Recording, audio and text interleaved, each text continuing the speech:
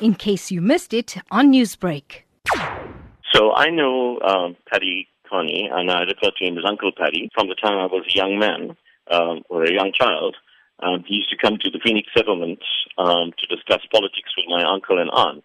And we were all very impressed with this young man who was quiet, but when he spoke, he had a lot of sense in what he said, and was, in his own way, very dynamic.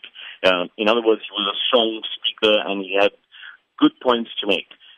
He was strongly against apartheid, and also he was chairperson in the last, I think, 10 to 12 years of the Gandhi Development Trust, and he led us very well there. Played a big role in fulfilling the aims and ambitions of the Gandhi Development Trust. So just touching on what you said there, Kearney was the chair, we do know, in the last decade of his life at the Gandhi Development Trust. But looking at it, what sort of a legacy does he leave behind? He leaves a life that is to be celebrated. He's a man who's achieved so much in his life, and he shows us that you can go out and make a difference in the world, like he did.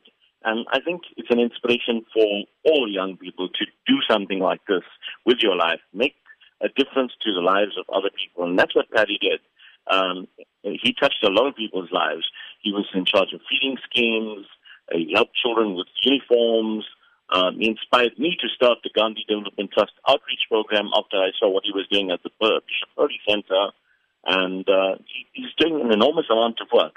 So he was really an inspiration, and we need to celebrate this great legend's life. Now, Kearney was an activist of note and a apartheid-era struggle hero, a shining example of the world as well. How can politicians of today learn the values of this humble soul? I think all they have to do is follow the path of having good moral values, which is what Paddy had. And when you speak so that you have a point to make without attacking anybody else. That's something Paddy was always very careful about. He made points, but he never got personal in his attacks. And today we see our politicians resorting to personal attacks, insults, even swearing, etc. And I think Paddy would have been a shining example to the politicians of today. Is there any notable individuals that can fill the gap that Kearney has left behind? It's a very big pair of shoes to fill in. He's left a really big gap, and I think whoever fills it in is going to probably learn. You might need more than one person to fill it in, because Paddy really spread himself out, doing a lot of work with different organizations. If you just take the Bishop Early Center, that alone is a full-time job. But he didn't just do that. He was on other organizations as well, like ours at the Gandhi Development Trust. And he gave 100% to each of the organizations that he participated and worked with. And so he leaves a very big gap that's going to be difficult to fill. And whoever does try, I wish them good luck. And, you have somebody that really is inspiring to set an example for you to follow.